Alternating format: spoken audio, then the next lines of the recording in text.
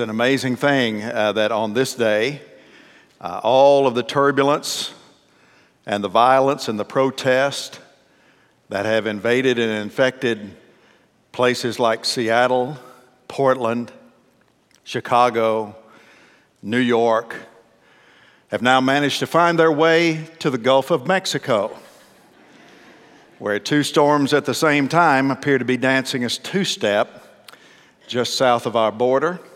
We got a little rain going on today, but we're in the house of the Lord, safe and secure from all alarm, as the old song says, leaning on the everlasting arms of Jesus Christ.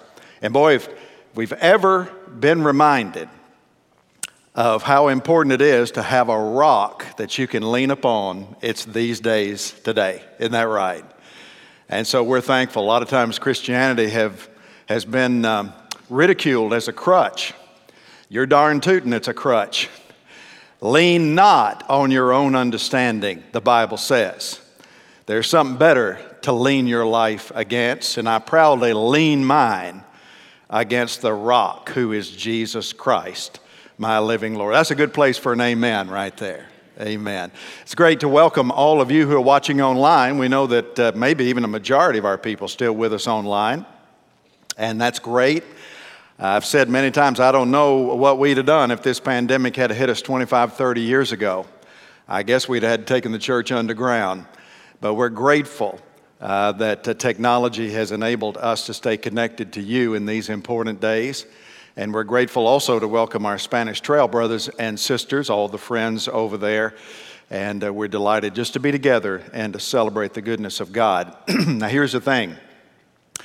Today was supposed to be our baptism celebration Sunday. We have one of those every year.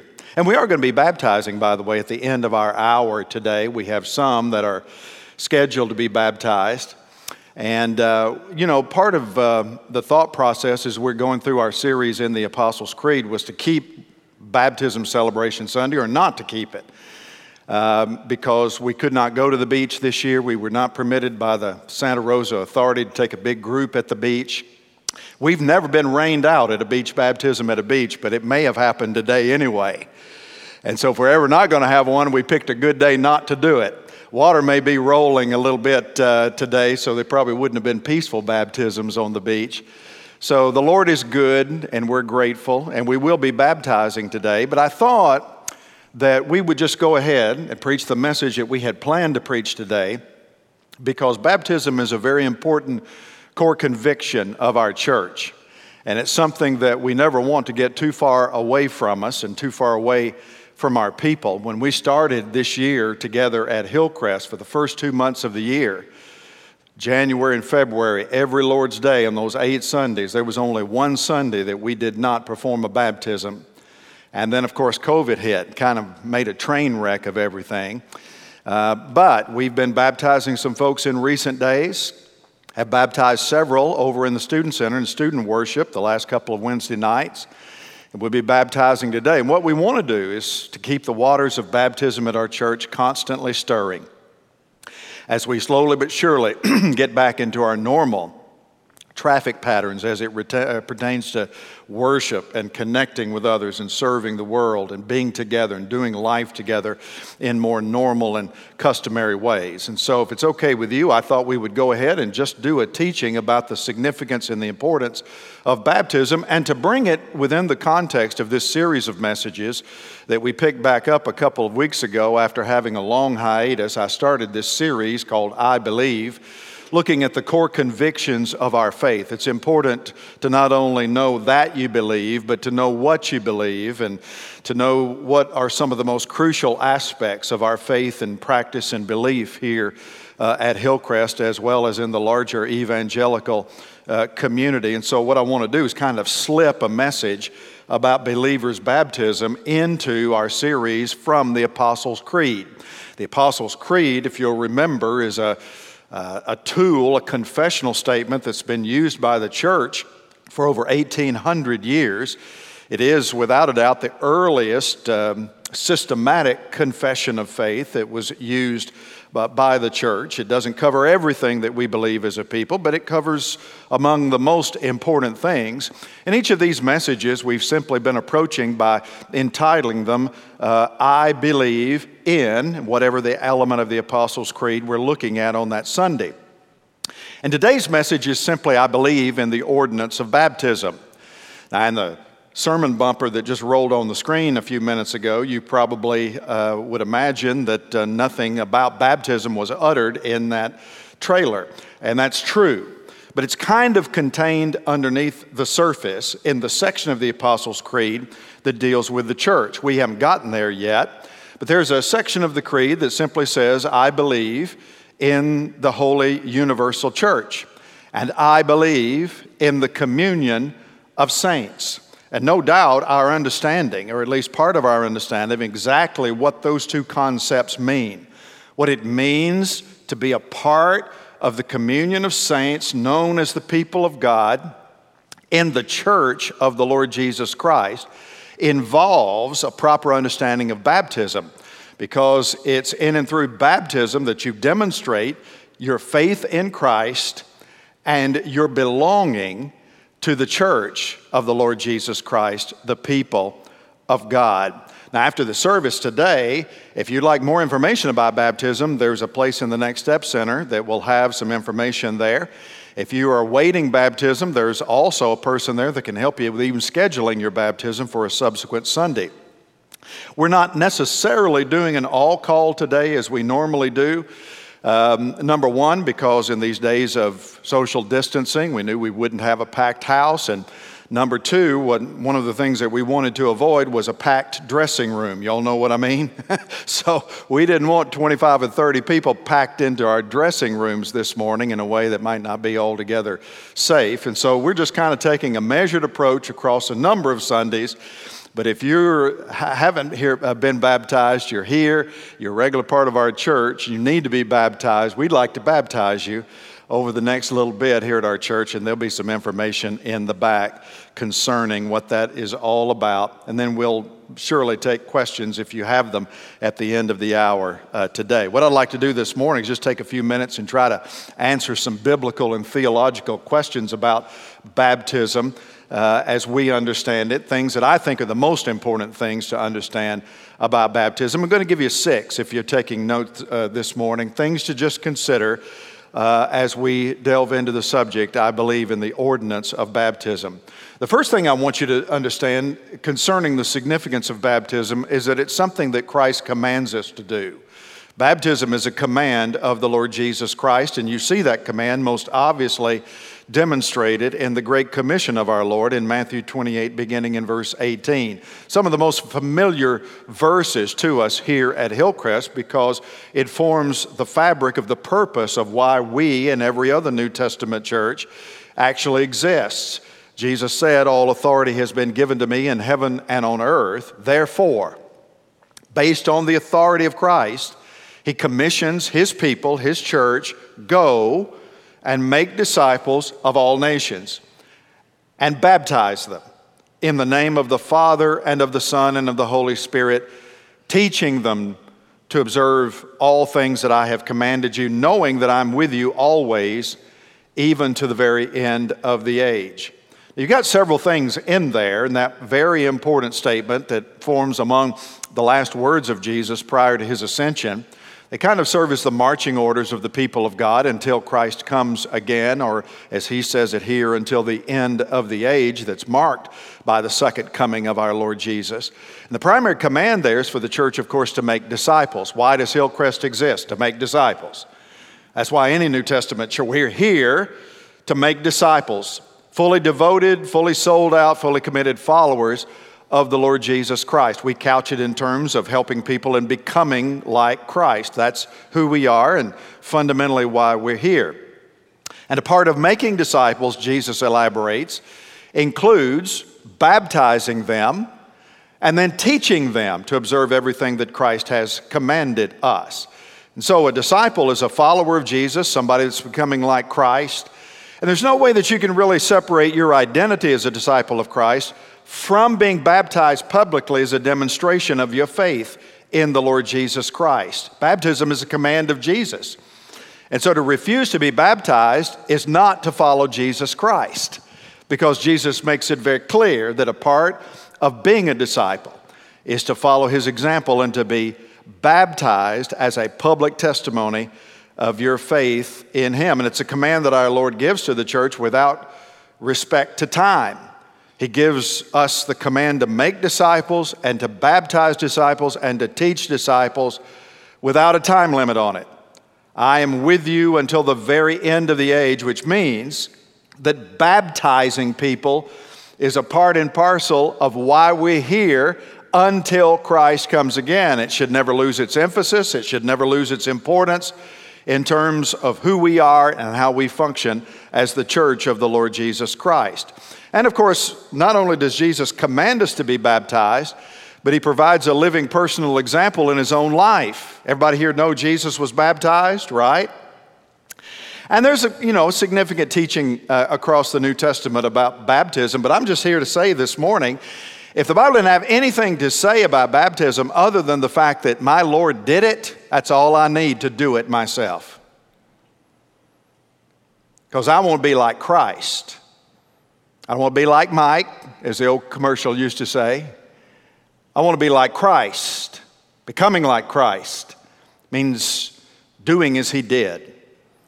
The fact that he was baptized by his cousin John the Baptist, the sinless Son of God. John was baptizing, the Bible says, a baptism of repentance unto the forgiveness of sin. Jesus didn't have any of that. He had nothing to repent of, nothing to turn from. He was God in the flesh.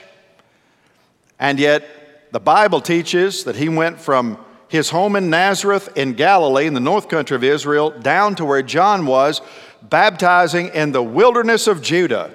It's a desolate, barren place. That's about a 60 to 70 mile walk for Jesus, one way. The sinless Son of God goes to a distant cousin who's baptizing a baptism of repentance unto the forgiveness of sin, something that Christ had none of, but yet submitted himself to baptism for at least two fundamental reasons. One, when he stepped into the water, he stepped in your place.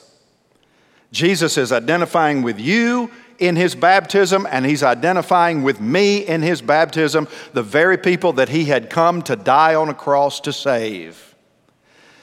But even more to the point, Jesus is providing for us an example of what we should do. We should follow him as disciples and be baptized. And so this is a very significant thing.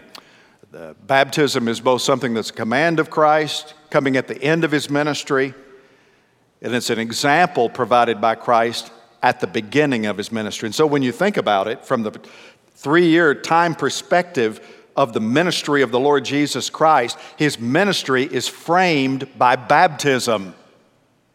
Example at the beginning, command at the end. Everybody tracking with me, say amen. Now, based on that, would you say baptism is a pretty important part of every believer's life? Amen. Second thing I want you to notice is baptism is a symbol of my salvation. It's a symbol, and the key word there is symbol. Baptism symbolizes the fact that you've become one with Jesus Christ. Sometimes we call that salvation union with Christ. And it's exactly what happens to a believer. We often frame that kind of language around marriage. Two cease to be two, and they become one flesh, right? That's what the marriage bond is. Two ceasing to be two and becoming one, union with and in one another. And in the same way, it's a picture of the gospel, because that's what happens to us when we're saved. We become one with Christ. Christ moves into my life. Christ in me, the Bible says, is the hope of glory. I am in Christ. Paul says, I'm crucified with Christ. Nevertheless I live, yet not I, but Christ lives in me. Union with Christ. And that's what we're symbolically demonstrating when we submit to the waters of baptism. Look with me, for example, at Romans 6, beginning in verse 3. Do you not know that all of us who have been baptized, watch this, baptized what?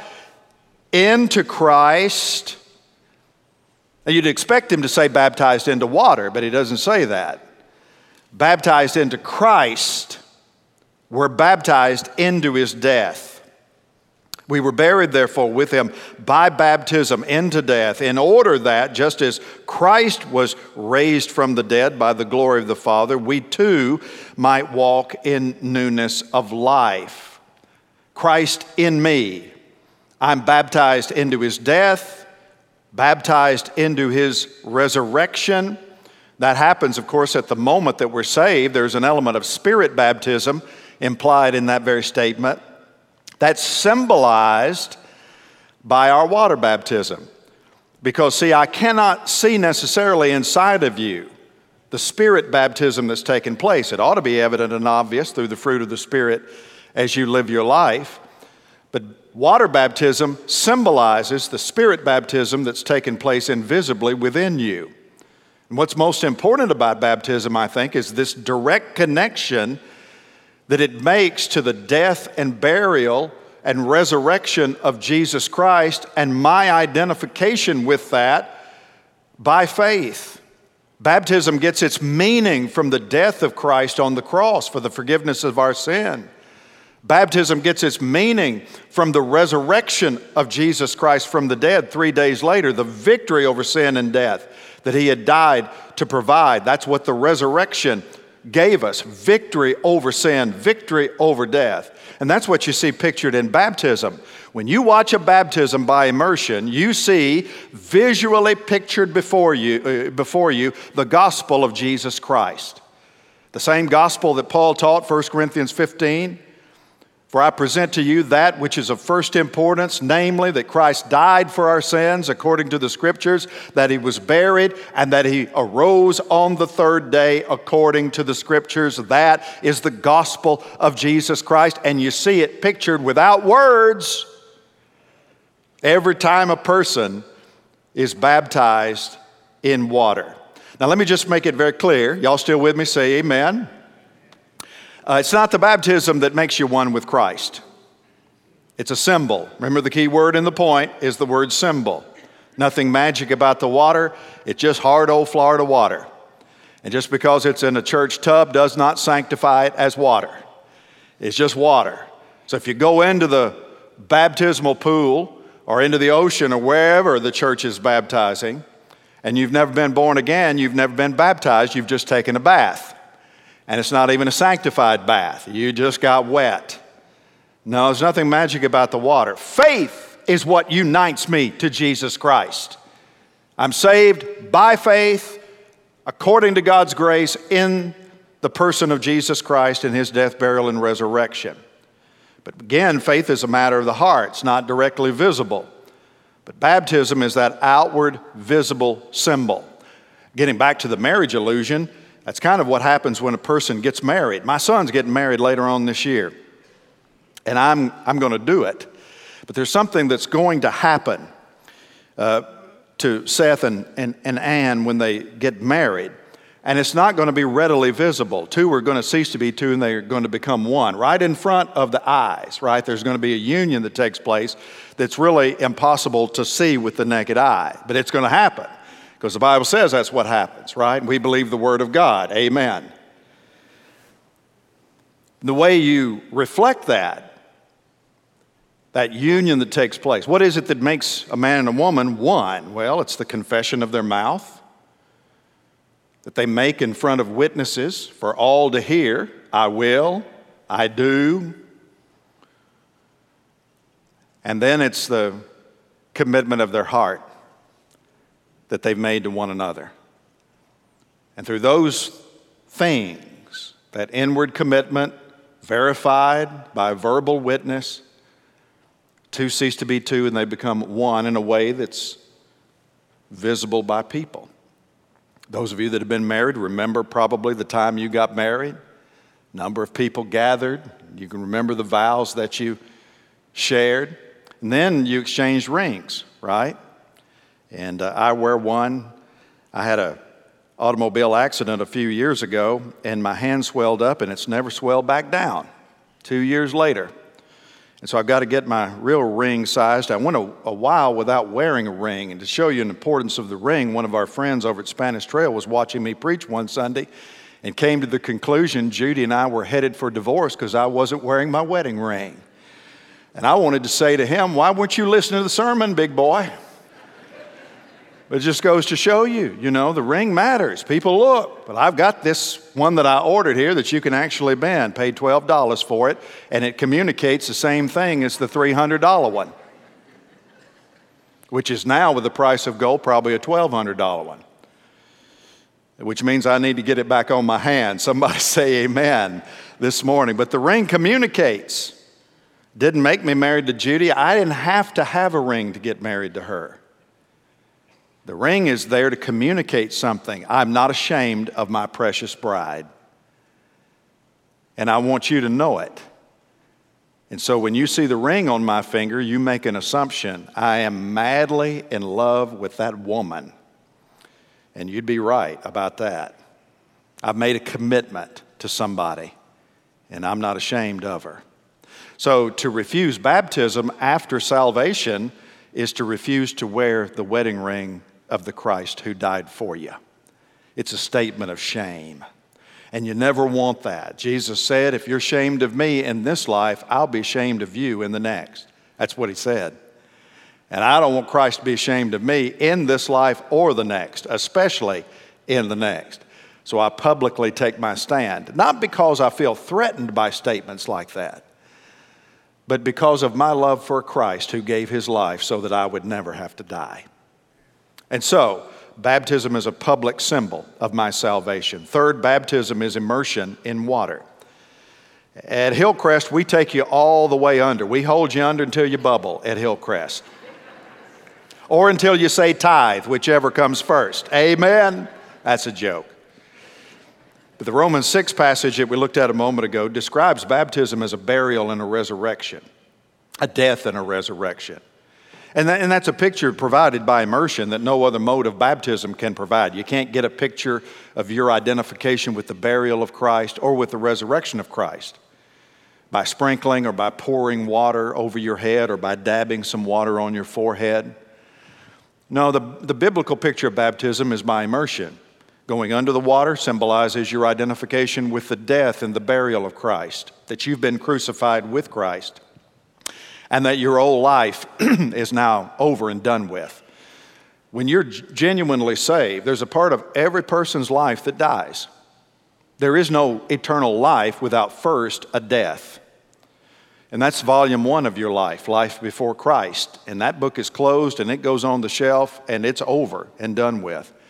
And from the moment of your salvation, there's a brand new life. That's volume 2 of your life. And if you're alive today, the chapters are still being written. You're still on a journey with the Lord, and your life in service to Christ is still being written, and you'll carry that all the way to the judgment seat of Christ one day, where it'll be fully reviewed. Volume 1 is dead and buried, and that's symbolized when you go under the water. And then when you come up out of the water, it's a symbol of new life in the Lord Jesus Christ, resurrection life, marked by Christ in you, the very source of a peace that passes understanding and the source of your power that's desperate, especially in days like these in which we live.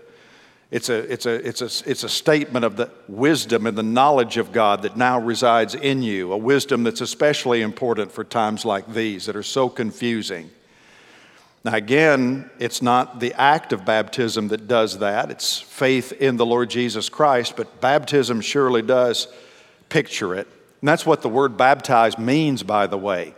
The word baptize is really what we call a transliteration from the original Greek. The Greek word is baptizo. It just sounds like and looks like the word baptize. And that word means to submerge.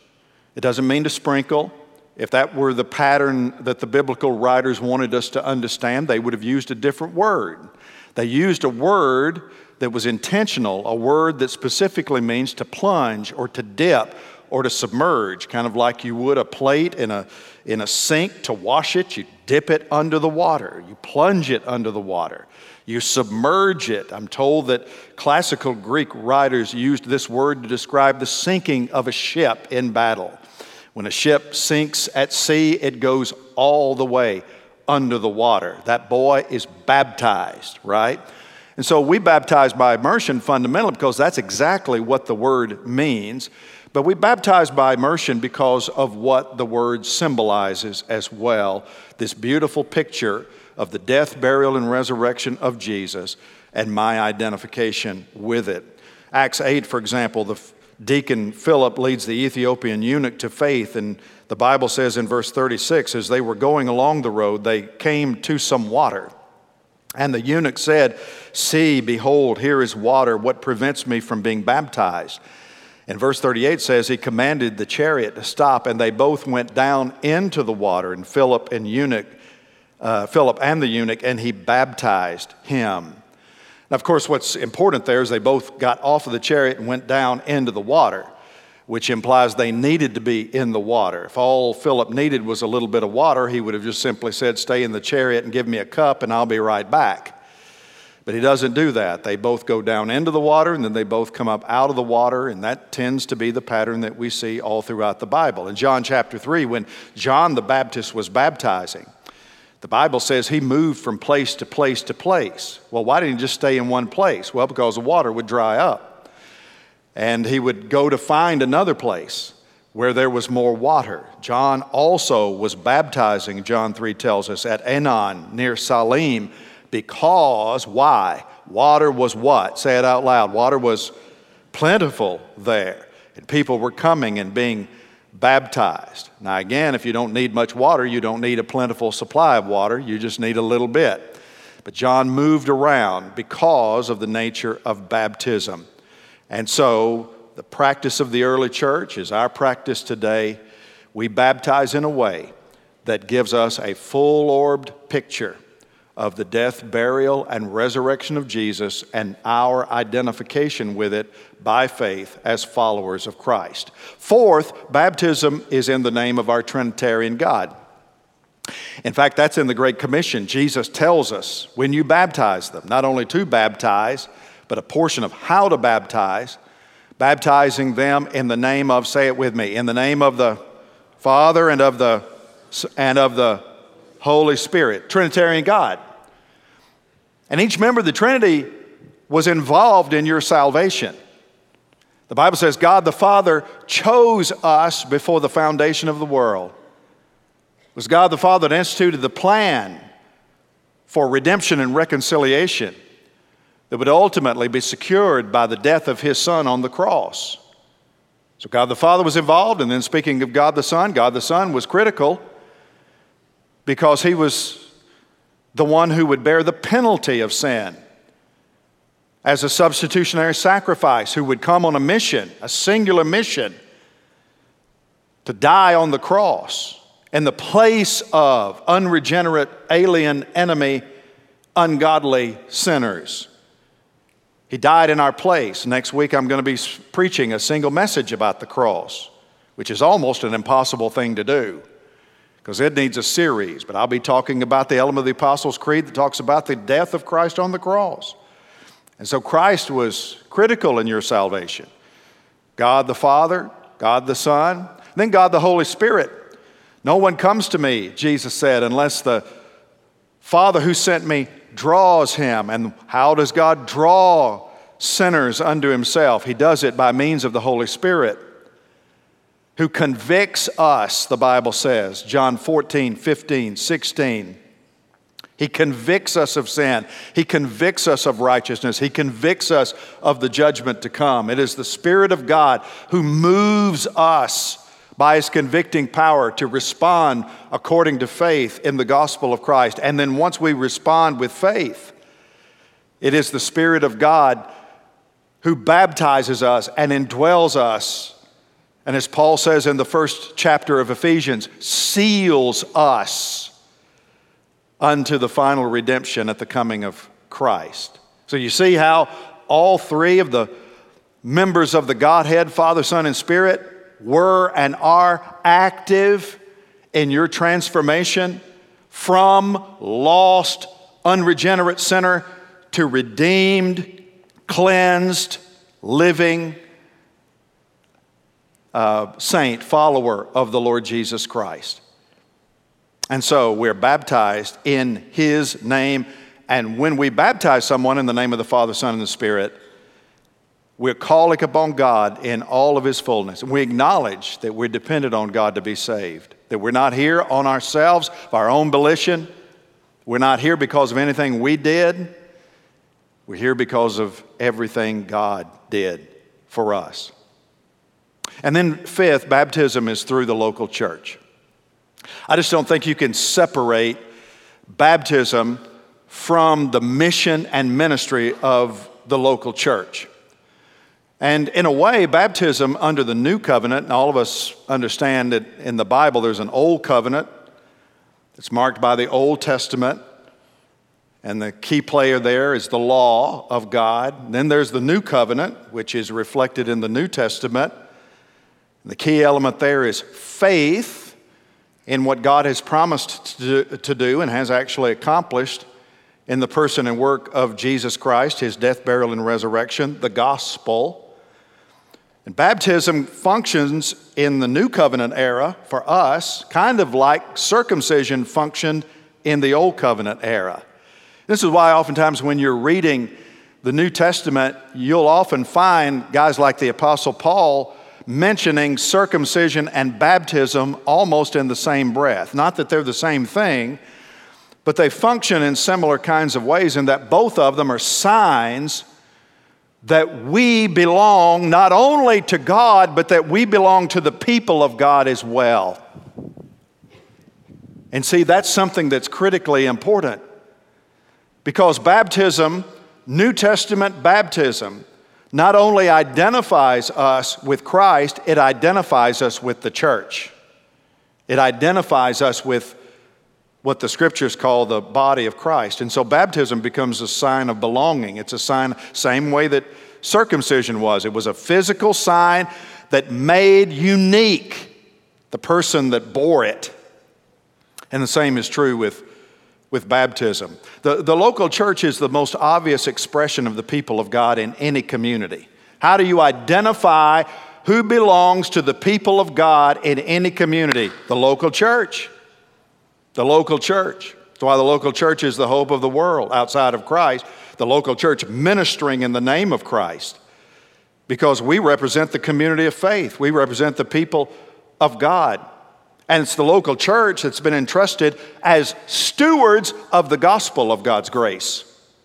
It's the local church that preaches the word of God. It's the local church that assembles together to worship the true and living God. It's the local church that comes together as a community for fellowship. The very thing that most believers have missed during this time of separation and alienation wasn't my preaching. It was community, fellowship, the joy of God's people being together. And so part of our responsibility is to ensure what sometimes is referred to as regenerate membership. In other words, membership in the body of Christ is the membership of disciples who've been born again. And as the steward of the gospel, it's our responsibility to make sure that those who become part of the community of faith have actually been born again into the community of faith. That hasn't always been the case. There was a time where this was a great divisive part of the body of Christ. There was a time, even in American Christianity, 2 centuries, 3 centuries ago, where church membership was viewed differently. You know, everybody was encouraged in the community to become a member of the church. And once you became a member of the church, then it became the work of the church to make sure everybody in the church was saved. And I just don't find that anywhere in the Bible. Many of you have heard of Jonathan Edwards, who's the most important pastor theologian in the history of our country. Jonathan Edwards was fired. How do you fire Jonathan Edwards? I don't know, but he was. And he was fired from his church in Northampton, Massachusetts. You know why?